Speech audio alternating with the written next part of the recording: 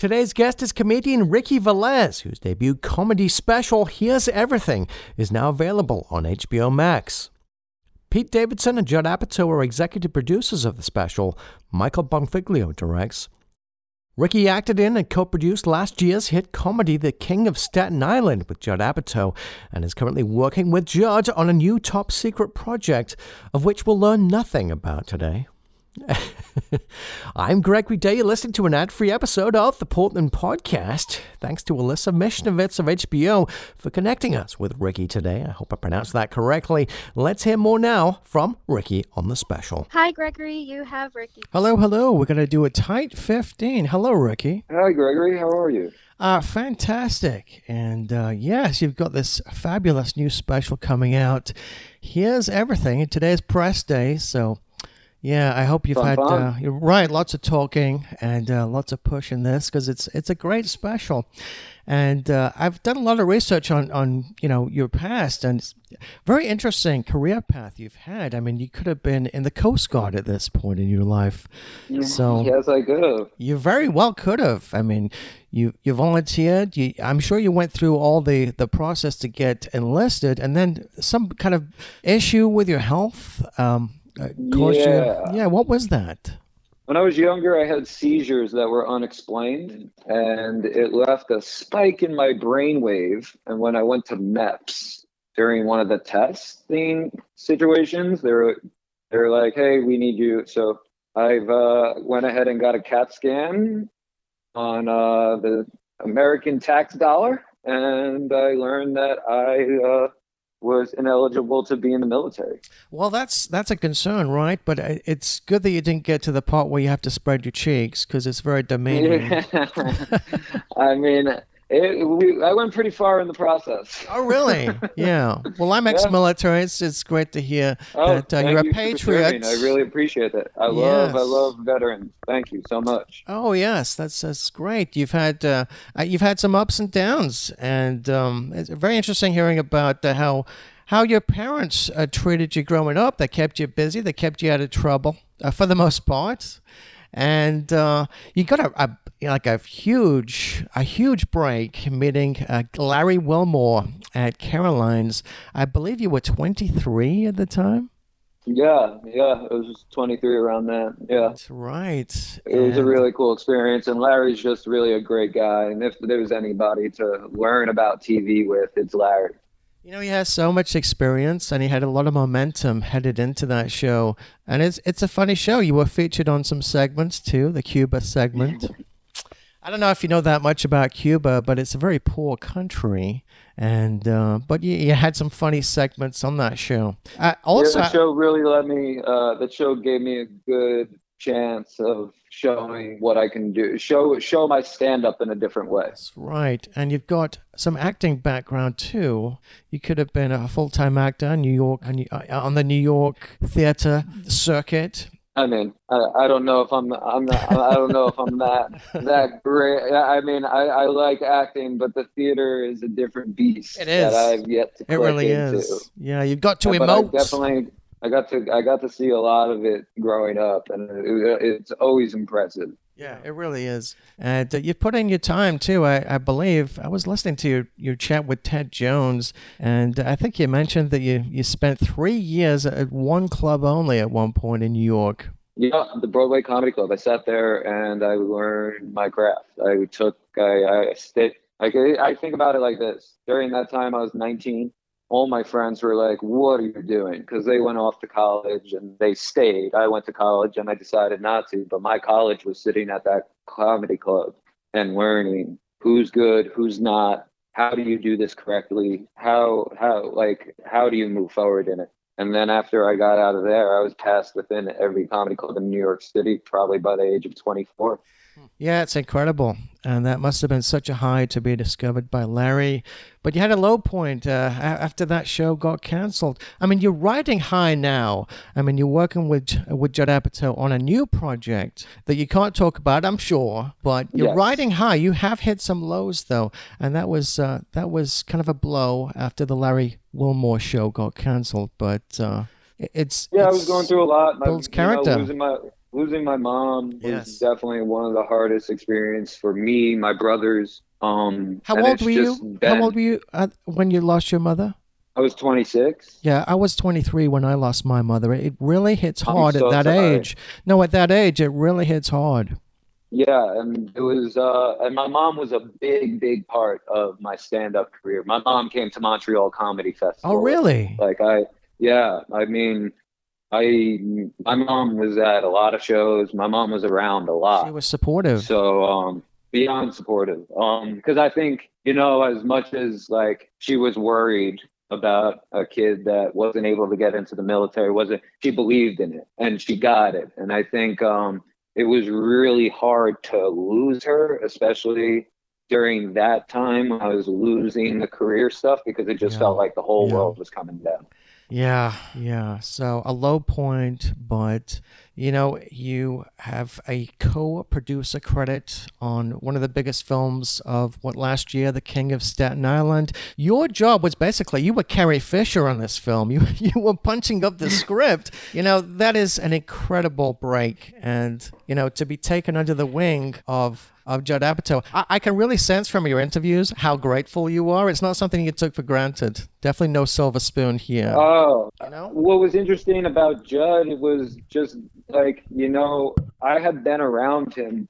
I had seen him in the clubs. I had seen him and we just didn't know each other. So I'm very much an introvert. I don't really go You out. I are? don't go out of my way. I Really? don't walk up to people. If I don't know the comic, I don't talk to the comic. Like Really? I'm not that person. Hmm. I'm not. So I kind of stay to myself, and me and him never spoke. And Pete was advocating for me. He was like, "He's the funniest. You have to see him. You have to give him an audition. You have to do this." And he did. And after that, Judd started watching my stand up a bunch, and he made me a writer. He bought me Final Draft. I think you've referred to him as a second dad at some point. I think he's probably a better Yeah. dad than Uncle Rico throwing you hundreds back in the day. But yeah, he has such high praise for you, Judd Apatow, and he believes in you, and you're going to be working again together. So you Yes, are riding high, my man, riding I high. appreciate it. It feels good. And you've got a son. You talk about your son a lot. You love being a dad. Love to hear that. And I love when Yeah. comedians talk about their kids. It's very relatable. Leo is his name? Yeah, Leo. Yeah, Leo Cass Velez. Cass was my mom's name. Oh, isn't that nice? It was, So, yeah, and yeah. he's smart. He's funny. He's just really, really, really incredible to have in my life, and he's been a huge part of the healing Oh, of great, my great. mom passing and the rest of that. Yeah, Yeah. Do you see any traits of your mother in your son? of course. Yeah, Yeah, it's not funny. yeah, It's in the yeah. DNA. It's And wild. right. And boy, he was born on 9/11. That's Yeah, remarkable. Pete Davidson turned to my wife, and her due date was 9/13. Pete turned to her and went, "You're gonna have the kid on 9/11, and if that happens, I get to be the godfather." And we were like, "All right, man," thinking he never had a chance. That was But actually going to be my next question is how did he become the Godfather? me and Pete are best friends. I mean, Yes. we know what each other are gonna say before we say it. Yeah. When I need somebody to talk to, when he needs somebody to talk to, we've both gone through the grief. When my mom died, he was the first person to show up to my house. Oh, really? When, Really? yeah, You when don't I had talk my about kid, this he was, too much, but I appreciate you no. doing that.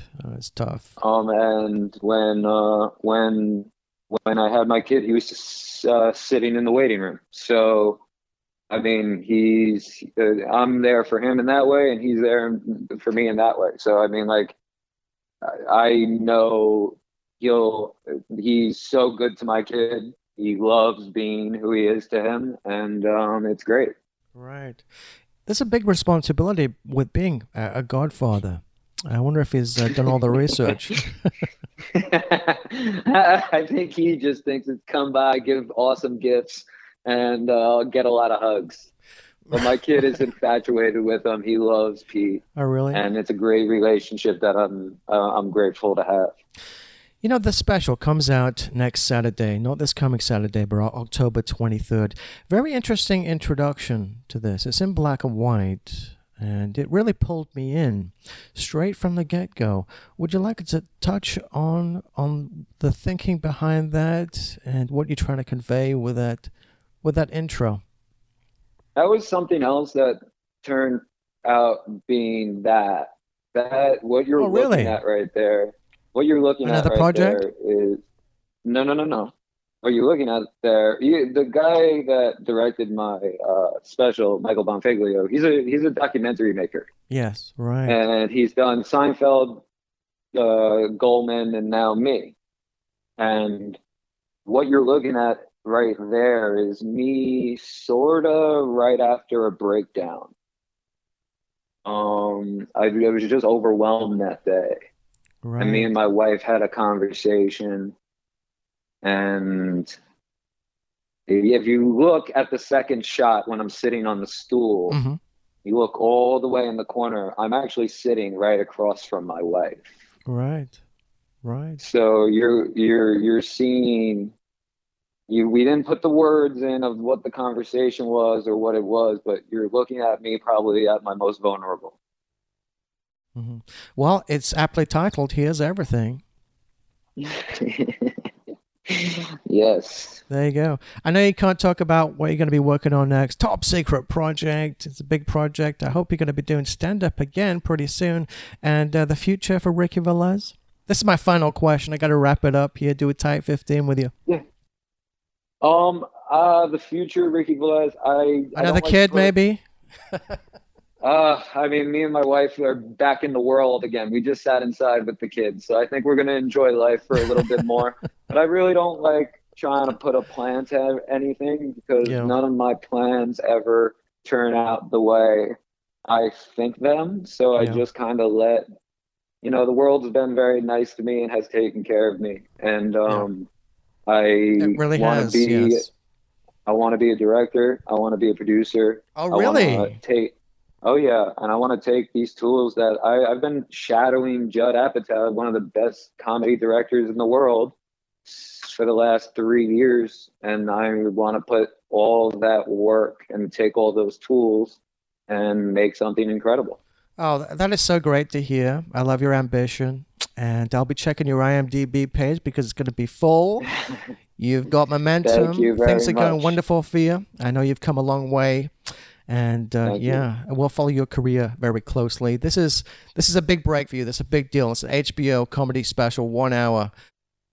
Can't wait for everybody to enjoy it as I did, October 23rd. Here's everything with Ricky Velez. Much obliged, Ricky. You got to bounce out, so have fun with your press day, and much obliged. Cheers.